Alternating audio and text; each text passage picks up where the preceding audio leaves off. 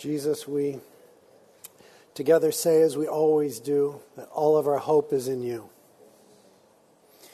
We trust you, and we rejoice in the fact that you know all these things. The church is yours. We are yours. Indeed, all the earth is the Lord's, and all it contains.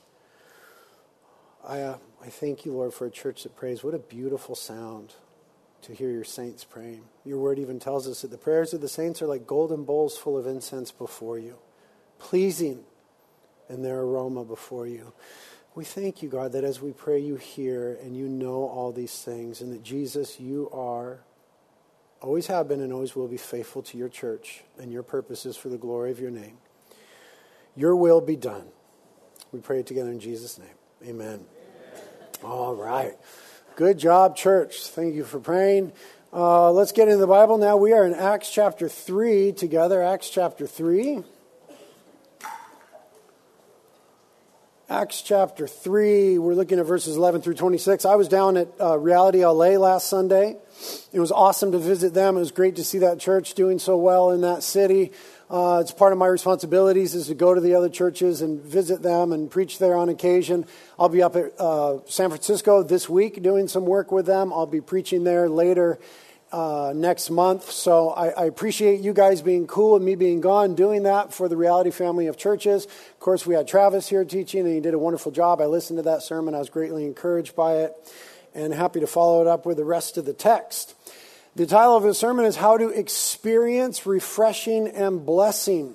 You remember that last week, Peter and John heal a man who had been lame from birth in the name of Jesus. This man who all the time had begged at the gate called Beautiful, this certain entrance to the sanctuary in the temple there, where we know Jesus had passed through several times. And if that man begged there all the time, he had seen Jesus, so he probably wasn't that surprised when Peter and John invoked the name of Jesus. It was interesting that it happened during the 3 o'clock prayer meeting, the afternoon prayer meeting. So the temple courts were crowded. There are lots of people that witnessed it, saw the miracle, saw what Jesus did for this man. They were filled with wonder and amazement.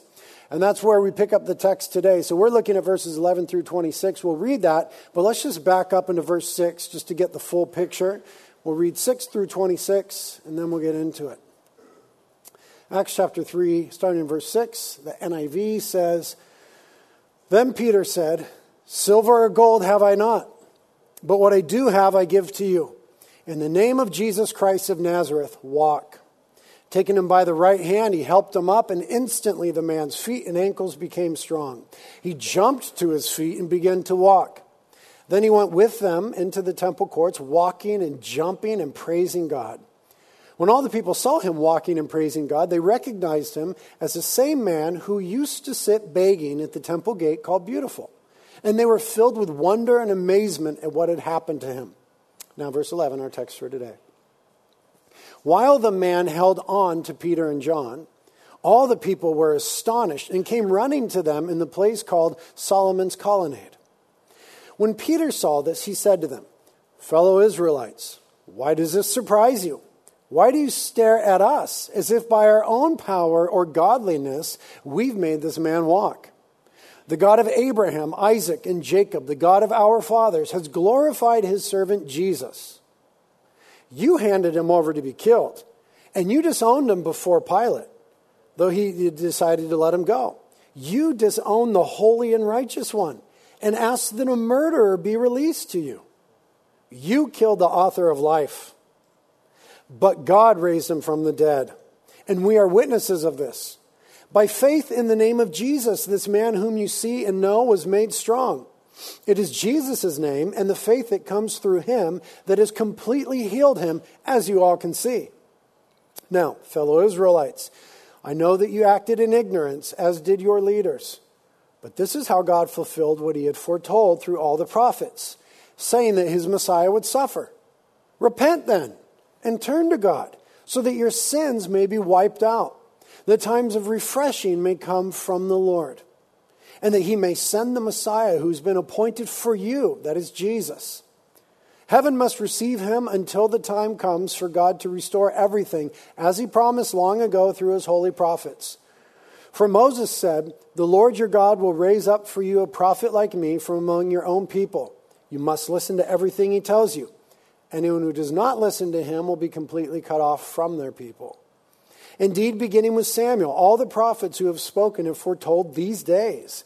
And you are heirs of the prophets and of the covenant God made with your fathers. He said to Abraham, through your offspring, all the peoples on earth will be blessed. When God raised up his servant, he sent him first to you to bless you by turning each of you from your wicked ways. This is the word of the Lord. Let's pray. Thank you for your wonderful word, Lord. We pray that as it reverberates through the air this morning as we read it, it would also reverberate in our hearts and minds and do a wonderful work in us. Give us eyes to see and ears to hear, minds to comprehend. Give us wills that are resolved to obey you and to bring glory to your name. Call us to a higher place for the glory of Jesus. Speak to each one of us. You know our hearts, and you love us still. You've got good things in store for us. Teach us and lead us for our good and your glory. We ask it together in Jesus' name. Amen. Amen. Well, here's the way I want to approach the text this morning. I want us to notice three things in particular. I want us to notice, number one, what Peter did in response to this miracle. I want us to notice, number two, what the healed man did not do in response to this miracle. And I want us to notice, number three, what the crowds discovered as they responded to this miracle. So let's look first at what Peter did. What Peter did. Now, the people began to do, as they saw this thing happen, what people always do, which is to make a big deal about other people that do cool things. The people began to do what people always do, which is make a big deal about other people that were doing cool things. We love that. That's why we have Instagram accounts and all these other things. We post all the cool things that we're doing so that people can make a big deal about us doing cool things. Our whole culture is based on that and the fact that it works. And so the people started to do what people did. They made a big deal about Peter and John. But notice what Peter does. It was countercultural then, and it's countercultural now. Peter deflects the glory. Peter doesn't receive the glory. He doesn't bask in the glory. He doesn't rejoice over how many likes he got or retweets or new follows. He deflects the glory. And he draws attention to Jesus. Peter deflects the glory and draws attention to in order to give the glory to Jesus. Just review that starting in verse 12. When Peter saw this, he said to them, fellow Israelites, why does it surprise you? And why do you stare at us as if by our own power or godliness we've made this man walk? The God of Abraham, Isaac, and Jacob, the God of our fathers, has glorified his servant Jesus. Now this is profound for Peter, because what did Peter used to do? Peter used to argue with James and John and Matthew and Thaddeus and Judas and all the other disciples about who was the greatest. Remember that? We see that all over the gospel. Several times, Jesus busts them arguing about who is the greatest among the disciples and in the kingdom. This is a big change for Peter. In the shadow of the cross, and under the sway of Pentecost, we see a different Peter. He was quick now to deflect the glory, to direct attention to, and to give the glory to Jesus. Peter admits, he says explicitly, that this miracle was not about his own power or his own godliness. Now, that would have been a real temptation for him or for anyone. We all have these deep needs to be recognized, to be adored, to be applauded. Right? We all have these things in us. Therefore, it is always a deep temptation for us to take some of the glory and some of the credit. Peter says, this wasn't my power and it wasn't my godliness. You know, in the godliness part, in religious Jerusalem, that would have been a real temptation because it was like a godliness competition all the time amongst the Jews. Peter says, this isn't about me. It's about Jesus. I love here in the shadow of the cross and under the sway of Pentecost, this new, better Peter. This humble Peter. Recalling to mind for sure, because he would have quoted it from elsewhere in Scripture, in his first epistle, in 1 Peter chapter 5, where it says that God is opposed to the proud, but he gives grace to the humble. God is opposed to the proud, he gives grace to the humble. Peter would have perhaps taken his cue from John the Baptist, whom he may have witnessed when John the Baptist said about Jesus, I must decrease and he must increase. John 3:30, I think. John the Baptist, I must decrease and he must increase. Now here is the right stance of Christianity, of Christians, in the shadow of the cross and under the sway of Pentecost. We are to decrease, humble ourselves, that Jesus in his glory might increase in our midst. And I would argue that there's like this exchange that happens. The more that we make ourselves humble under the mighty hand of God, the more he's exalted in our lives, and so in our families, and so in our community. This is a cognizant thing that Peter is doing here. There's intentionality here. Peter is being faithful. Faithful. Can everybody say faithful? Faithful. Listen, man, as I get older, I just turned 46. That is my main goal in life. I just want to be faithful all the way to the end. Until the Lord comes or I kick the bucket, whatever comes first. I just want to be faithful to Jesus to the very end. My goodness, we made it this far. Let's go all the way to the end. Want to be faithful to Jesus to the end. And Peter's being faithful right here. He's not missing the opportunity. He's not laying hold of the opportunity for himself. He's not botching the opportunity up, though Peter had a long history of botching stuff up. Peter is just humbly being faithful.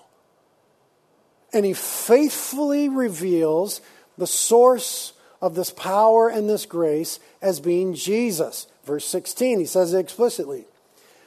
Verse 16, by faith in the name of Jesus, this man whom you see and know was made strong. It is Jesus' name and the faith that comes through him that has completely healed him, as you all can see. Now, Travis taught us last week, and rightly so, that miracles are meant to be signs, not merely events in and of themselves. Signs that point to something. Right? What do signs do? They point to something. Like when you're driving into Carpinteria, there's a sign that says, welcome to the promised land. It points to the fact that you have arrived in paradise here in Carpinteria. Thank you, Jesus. Signs point to something else. And when you get to the sign, you haven't arrived.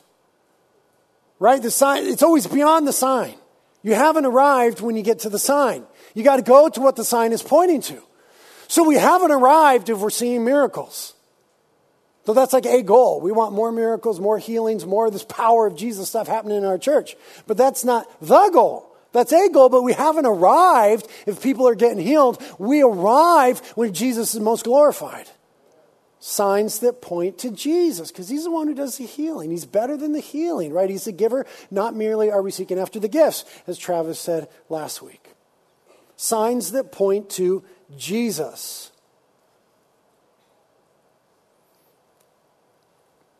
Now, Peter and John did have to have faith and exercise faith.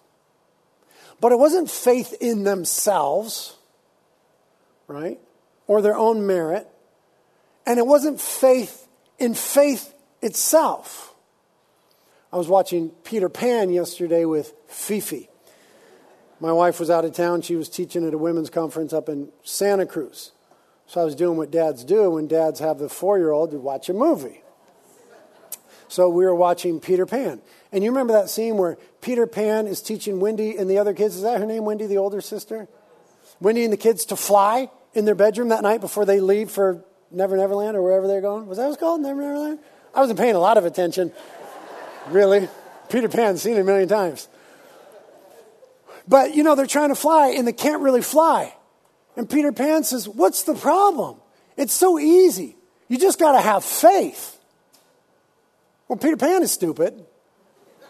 Just faith. Faith in what? What are you saying? Just have faith. Right? This is not a movie about God, in case you don't know Peter Pan. So he's not talking about having faith in God. What's he talking about? What is this generic, you just got to have faith? That's nothing. Faith in what? That didn't mean anything. That actually didn't help them. It wasn't until he shook Tinkerbell and they got the pixie dust that they could fly. So this generic faith did nothing for them.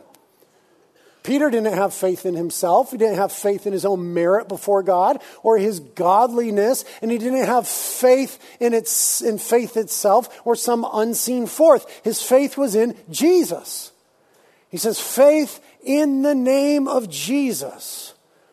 As Travis taught us last week, the name of Jesus is this representative phrase for all of who Jesus is and all of his work and what he represents. When we talk about the name in biblical mindset, we're talking about all that person is, right? That's why we sing, he's the name above all names, right? We sing that song, name above all names. Who he is above everybody else and who they are. Faith in Jesus, who he is, and what he has done is what Peter's talking about in verse 16. So Peter does well and acts faithfully in directing people's attention to Jesus. But I want you to notice, Peter does not go on with some generic musings about Jesus. Rather, he takes his friends, his audience, the people there, directly to the cross. He's not talking about Jesus in generic terms. Peter is talking about the cross of Christ. Notice, the miracles were a signpost. He didn't spend a lot of time talking about the miracle, right? He wasn't like, oh, dude, that's nothing. You should have seen this one time when, right? He didn't make it about the miracles. He makes it about Jesus, but not anything generic about Jesus. He makes it about the cross of Jesus, right? Because the cross and the resurrection of Jesus are the central main things. Remember Romans chapter 1, verse 16, where Paul writes and says, I'm not ashamed of the gospel because it is the power of God that brings salvation to everyone who believes. I'm talking about the gospel, I'm talking about the good news about the death and the resurrection of Jesus. Paul says, I'm not ashamed of that because there is power in that. This is why Peter, as we'll see in the text, goes to the cross. He's going to talk about the cross and the fact that they nailed him to the cross. He's going to make this whole thing all about the cross. He does so because there is power in the message about the cross. Like real power, otherworldly power in the message of the cross. Paul was convinced about this when he went to the city of Corinth, which was a very sophisticated city with a hugely perverted religious and cultural system. When he went there, here's what he said. When I came to you, brethren, I did not come with superiority of speech or of wisdom, proclaiming to you the testimony of God. I determined to know nothing among you except Jesus Christ and him crucified. Paul went to this very sophisticated place and said, I didn't come in and try to talk in sophisticated language with all these high ideals and all these highfalutin things. He said, I just came in and told you about the cross of Jesus Christ. I didn't want to talk about anything else. Now, why was that Paul's stance? Why is that what Peter is doing here? Because there is power in the truth about the cross and the resurrection of Jesus. Now, in the book of Acts, we've been talking a lot about being witnesses. Right? The whole book of Acts is about how the early church became witnesses of Jesus Christ. And sometimes, as we've been having conversations with each other and stuff, we can get overwhelmed at the thought of what does it mean to be a witness for Jesus? Like, what do I do? And what do I say? And how do I approach it? And what about all these arguments and these counter arguments? I believe a couple things. I believe, number one, that in the same way that the power of Jesus was at work in this community in the book of Acts, the power of Jesus is at work in our community now. Jesus is at work in our community now. And Jesus' work will always give us an opportunity to talk about Jesus. And when we talk about Jesus, if we just want to simplify it, we ought to just talk about the message of the cross, like Paul did, like Peter is doing here. Do what Peter did. Wow, look at God at work there. Let me tell you about the cross of Jesus Christ. It's so old school, but it's so right. There is real power in the message of the cross of Jesus Christ. But I know how it is. Our culture makes us feel like inadequate in talking about these things and stupid in talking about these things. Nobody in the world wants us to talk about these things. But we got to talk about these things. In later chapters, the apostles will get pressured not to talk about these things. And they'll say, well, listen, should we listen to you guys telling us not to talk about this? Or should we keep talking about what we've seen and heard in Jesus? There's real pressure to not talk about these things. And then we're made to feel inadequate with the complexity of our culture. But listen, don't forget, Peter and the disciples, they in and of themselves were ill prepared and inadequate. Let's not forget the disciples in the Gospels. And yet, they are living in the shadow of the cross and under the sway of Pentecost. In light of the risen Lord and the Holy Spirit coming upon the church, there's real power in what they're doing. It's not in and of themselves. There's real power in what Peter was doing. He was acting faithfully. Please, God, make us a faithful people in this community. Please, God, work so powerfully in our community that we would have opportunity to speak about Jesus. Please, God, save us from speaking about Jesus in abstract, generic terms and make us bold with the truth of the cross and the resurrection of Christ. So that's what Peter did. Now let's look at what the healed man did not do. Let's look again at verses 8 through 11 to get the picture, because it's an amazing picture. It says about the man in verse 8, he jumped to his feet and began to walk. Then he went with them into the temple courts, walking and jumping. Isn't that beautiful? He was crippled before. Now he's not just walking, he's jumping. He's like testing it out. And praising God. When all the people saw him walking and praising God, they recognized him as the same man who used to sit begging at the temple gate, called Beautiful. And they were filled with wonder and amazement at what had happened. While the man held on to Peter and John, verse 11, all the people were astonished and came running to them in the place called Solomon's Colonnade. Now, between verse 10 and 11, something happens that we're not told here. Because you remember, they went through the gate Beautiful. They're going to the afternoon prayer meeting. That means they enter into the sanctuary area. The man is healed there, and he follows them, and that's where he's jumping and leaping and walking and praising God. And then it says in verse 11 that all the people ran to Peter and John and the guy out at Solomon's Colonnade. So what that tells us is that they departed the sanctuary at some point with the dude, and they went out to this area that was across the court of the Gentiles, out through the gate Beautiful, where they first came in and the guy was healed. They went back out through the gate, across the court of Gentiles, and to this area called Solomon's Porch. Church history tells us that the church used to gather there quite a bit and do teachings and hang out, so on and so forth. So they went past the gate Beautiful where the man was healed. They go to Solomon's Porch. That's where everyone runs to them. I want you to notice what the man is doing. The man stuck with Peter and John. He walked past the place where he used to beg, and he went to a new place with them. The man, having been touched by the power of God, is now walking to a new place with the people of God. The man, having been touched by the power of God, is now going to a new place with the people of God. Here is what the man did not do. He did not return to his former space, place, and way of life. He did not say to Peter and John, "Thank you so much for everything, guys. I'm going back now to my old way of existence. I liked my lame, constricted, and crippled place of need." He didn't do that. He didn't get to the gate where he used to live in that way that he's been delivered from and stop there and reconsider and go back to that place. He'd been there for years. He didn't go back to that place. He went to a new place. Because that would be stupid to go back to that place. If we read the story and it's like, so Peter and John left and the guy didn't follow them. He got to the gate beautiful and he's like, oh, my old mat, my old spot, my little begging cup. I'm going to settle back into this place of lameness.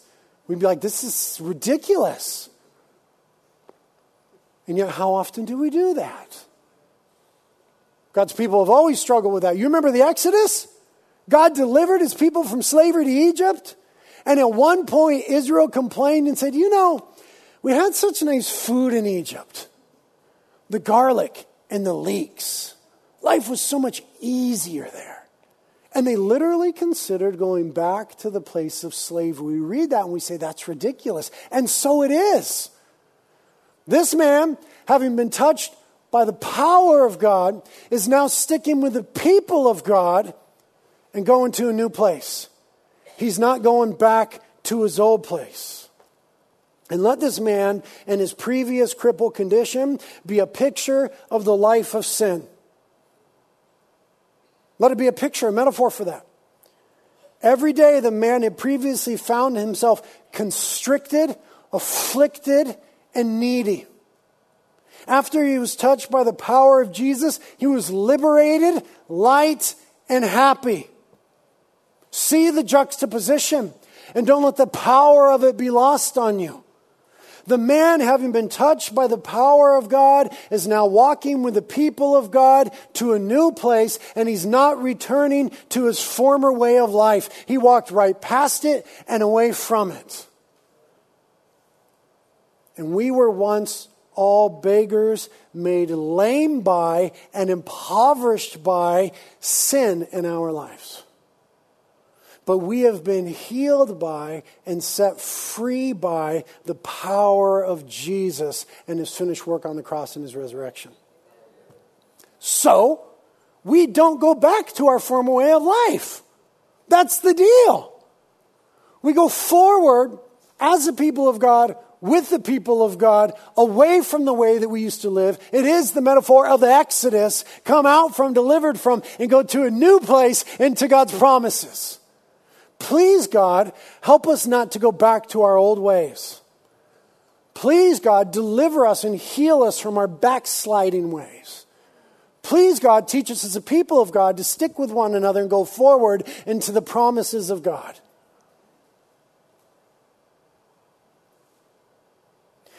And the sight of this transformed man walking away from his old place in life drew a crowd. Notice it says in verse 11, and the crowd ran to Peter and John and the man as they're at Solomon's portico. The picture of the backside of this man walking away from his place of destitute, brokenness, lame, poverty into a new place with the people of God attracted a crowd.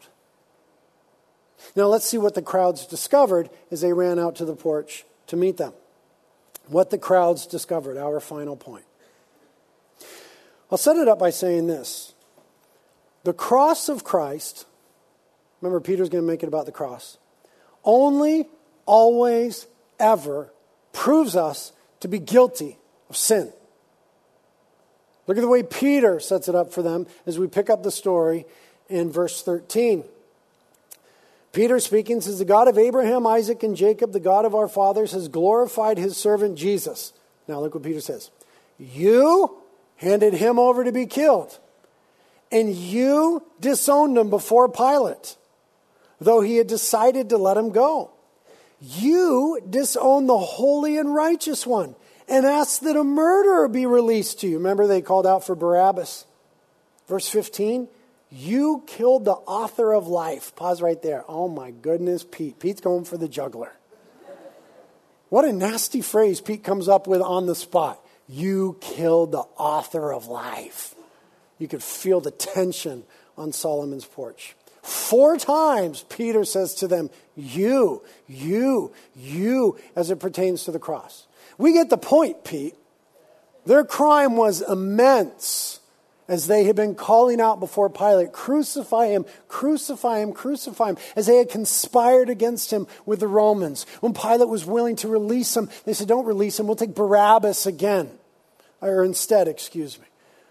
Their crime was immense, their guilt was enormous. But we need to see ourselves, all of humanity, in the yous. Because their guilt was a particular sort of guilt, but it was really no more than ours. Because Jesus went to the cross for our sin, the Bible teaches. Jesus died and bled for our sin.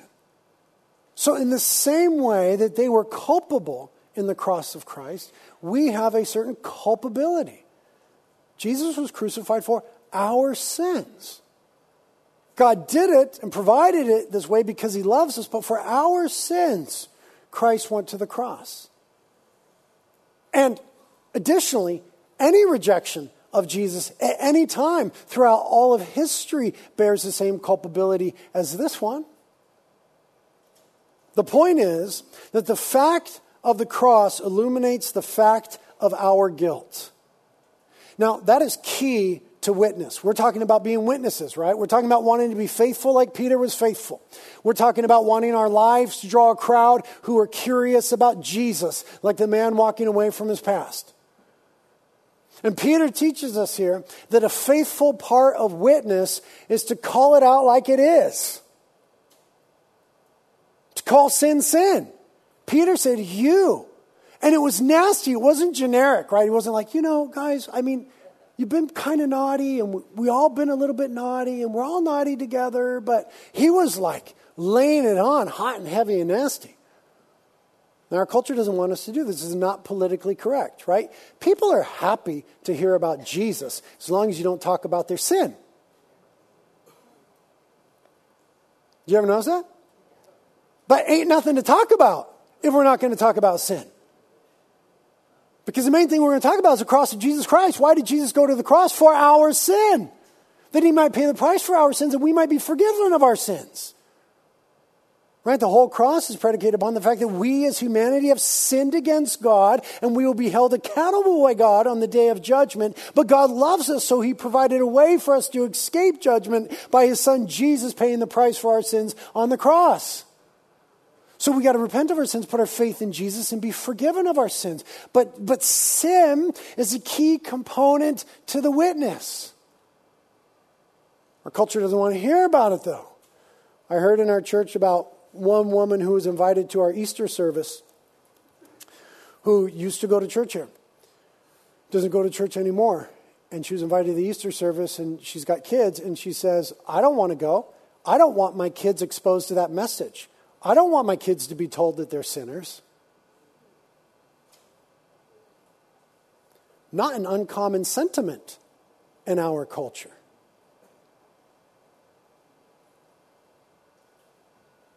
But that is the message. That all have sinned and fallen short of the glory of God.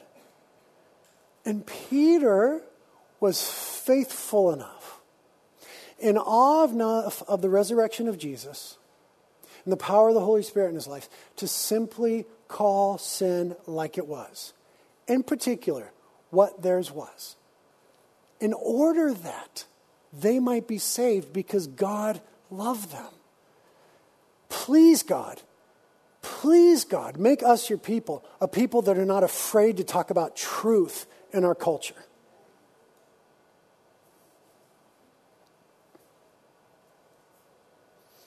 But Peter now, as a faithful witness, does not leave them there.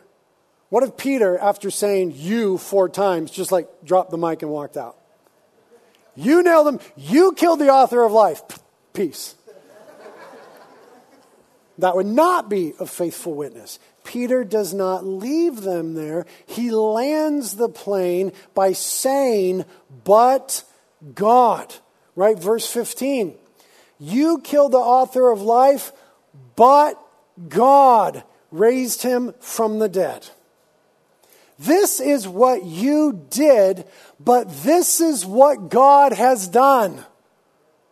That's the good news. The good news is that we have all sinned against God, but God loves us and gave his Son to pay the price for our sins on the cross and rose him from the dead that we might have new life.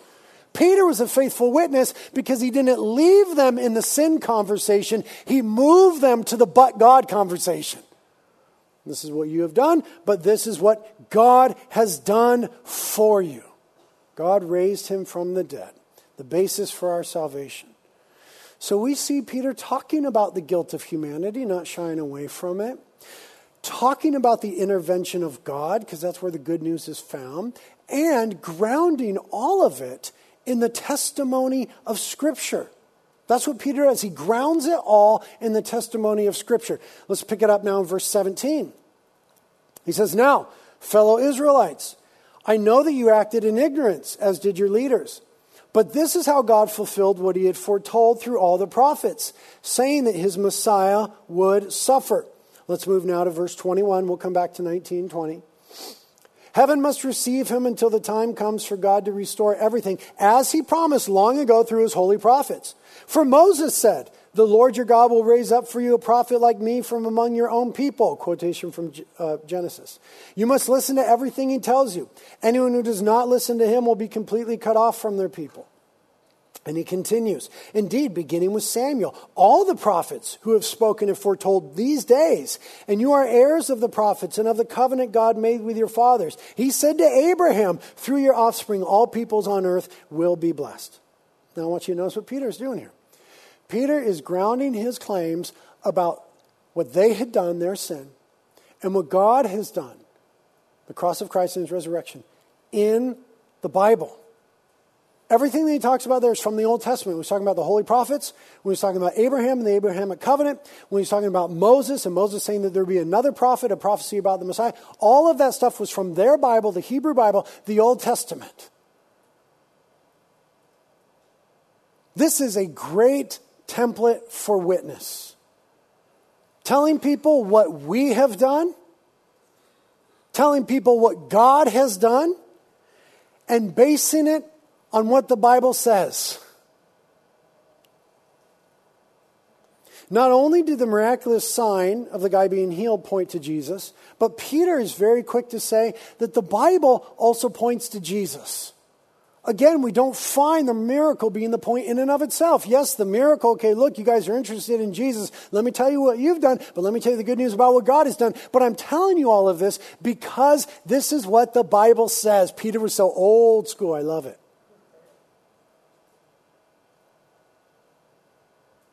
To reject Jesus and his work, and to reject Scripture, is to reject thousands of years of history and his word. To reject Jesus in the Bible, you had better have some astounding, time-enduring evidence to do so. Because the Bible is God's book, has stood the test of time. Now let me tell you something about the Bible. The Bible does not so much need to be defended as it needs to be proclaimed. And I would think we would find ourselves having to do less defending of the Bible if we did more proclaiming of the Bible. Because there's power in the Word of God. It's living and active. It doesn't return void without accomplishing the purpose for which it was sent forth. It is the very true, powerful, living Word of God. What the Bible needs is to be proclaimed more than it needs to be defended. Listen, you will be old and gone and dust and gone, and the Bible will still stand.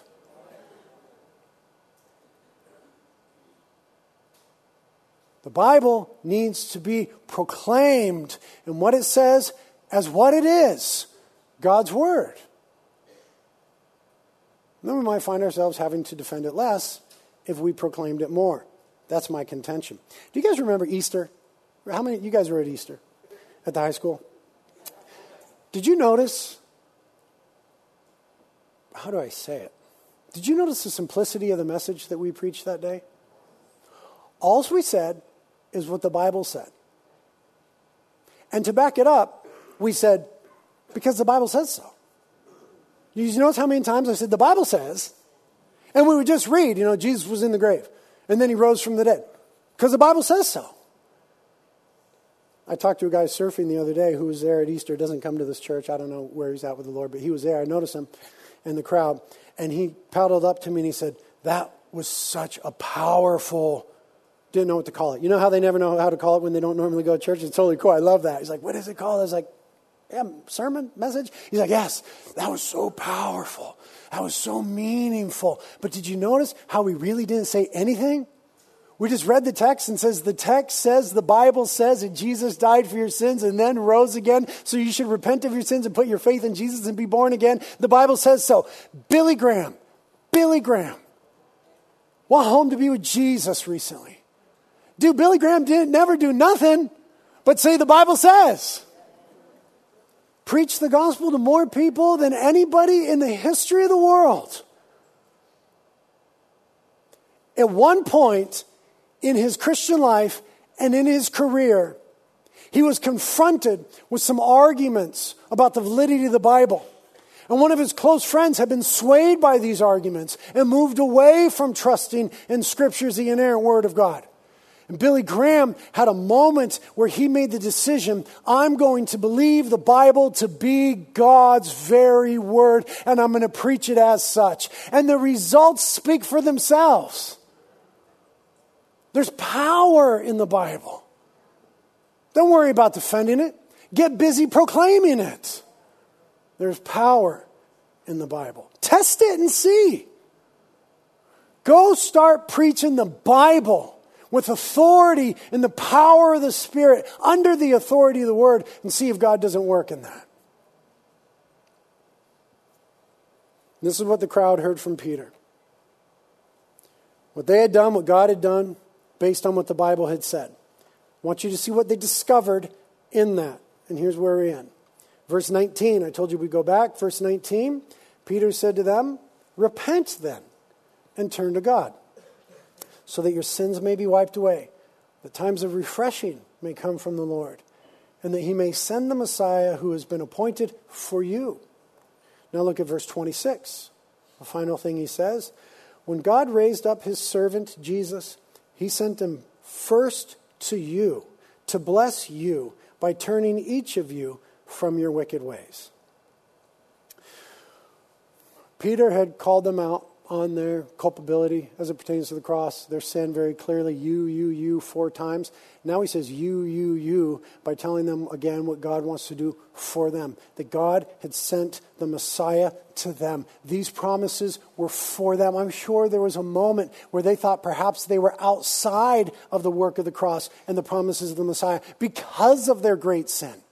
But Peter reveals that no one, even those who shouted crucify him, is outside of the grace of God. Peter says the Messiah, Jesus, and his work were for you.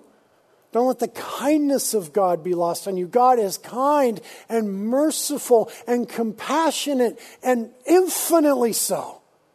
And so as bad as we may ever understand ourselves to be, God's work through Jesus is for you. It is for us. Romans 5:8 says, God has demonstrated his love for us in that while we were yet sinners, Christ died for us.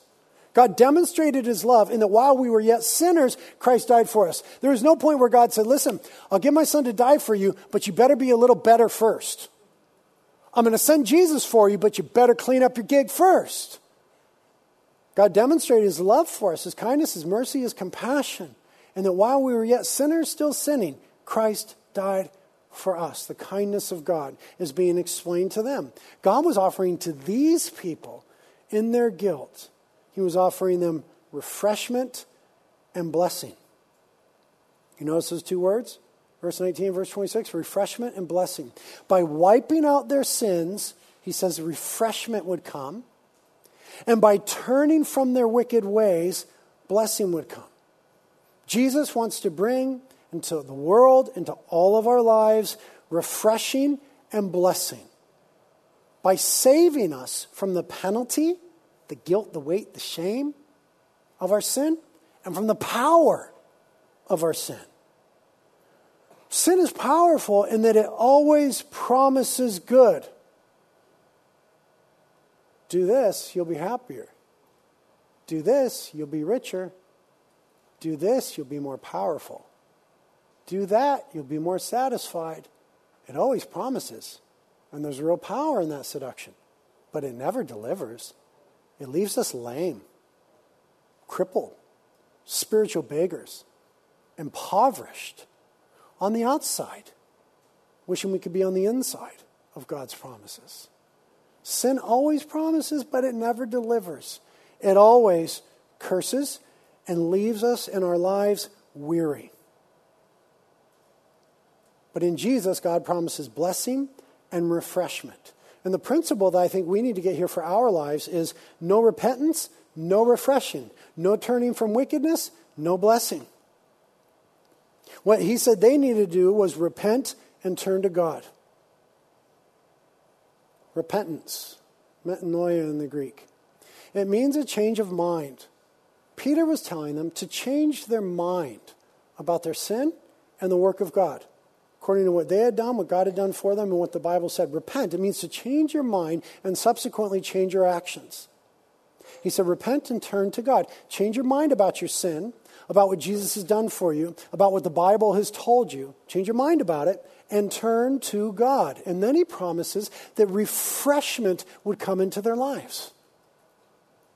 Because the weight of sin would be removed and the power of sin would be broken because of what Jesus did on the cross. And that, the scriptures promise, has a refreshing effect in our lives. Can I get a witness? But we think that if we go our own way, we will discover some sort of refreshment. But we discover that our own way and our own sin leaves us weary and feeling cursed. But God has a way for us to discover refreshment and blessing. Repenting of our sins is refreshing, Peter said. So repentance is a good word, a beautiful word, an awesome word, a wonderful word. Because repentance means refreshing through the forgiveness of sins. And turning from our wicked ways is a blessing. We think that God is a cosmic killjoy. That he wants us to turn from our ways so that we'll have less fun and less stuff and less opportunity. Dude, that ain't true. The Bible says that Jesus was sent to us to bless us by turning us from our wicked ways. Because sin always, ever, only destroys. No one will get to the end and say, you know what? Sin blessed me. It ain't going to happen. No one... Kind of just dawning on me, dude. No one's going to say that. No one's going to get to the end of their life, be on their deathbed and say, sin really blessed me. It just ain't going to happen because it's not the truth. Jesus came to bless us by turning us from our wicked ways toward following him and the forgiveness of sins. And wherever on a broad scope, maybe today you're here and you need to put your faith in Jesus for the first time, be forgiven of your sins. Wherever we are in life on a broad scope or a smaller scope as Christians struggling through this world trying to follow Jesus. Wherever we refuse to repent and turn from wickedness, then we miss out on refreshment and blessing. Think of the small areas of your life. Think of the way that sin wearies you. Think of those things that we go back to over and over and over again because we think somehow that's going to satisfy or make better or bring more into. Think of the weariness and the weight that that brings to our lives. The Bible's right. I don't need to defend it. It's right. And Peter would discover that. Right, Peter was like being faithful. And I'm sure that at the end of this, Peter felt blessed and refreshed. He went God's way. I know the dude who was healed felt blessed and refreshed. Whenever in our lives we choose to go God's way instead of our own way that's counter to his way, we will experience refreshment and blessing from God. And I think as people, we need that. And that is found in Jesus. So, whose experience from that day most resonates with you today? Peter and his faithful witness? The man and his walking past his old way of life into newness with God's people? Or the crowd hearing this great news, this promise of refreshing and blessing? Wherever you are today, who do you most identify with? Peter or the man or the crowd? Well, do something about it, man. Maybe you need to repent of your sins and put your faith in Jesus so the refreshment of forgiveness comes to you today. You can do that. It's just a simple prayer in your heart. Jesus, I'm a sinner. I know it now. Please forgive me of my sins. I am yours.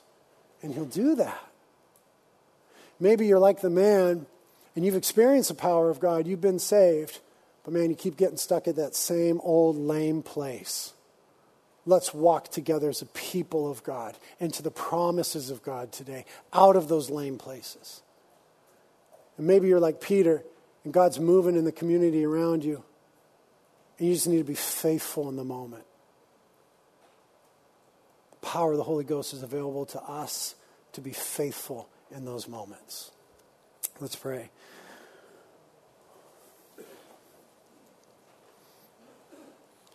God, help us as your people to be ready to serve you at any time, always dependent upon the power and the person of the Holy Spirit and not ourselves.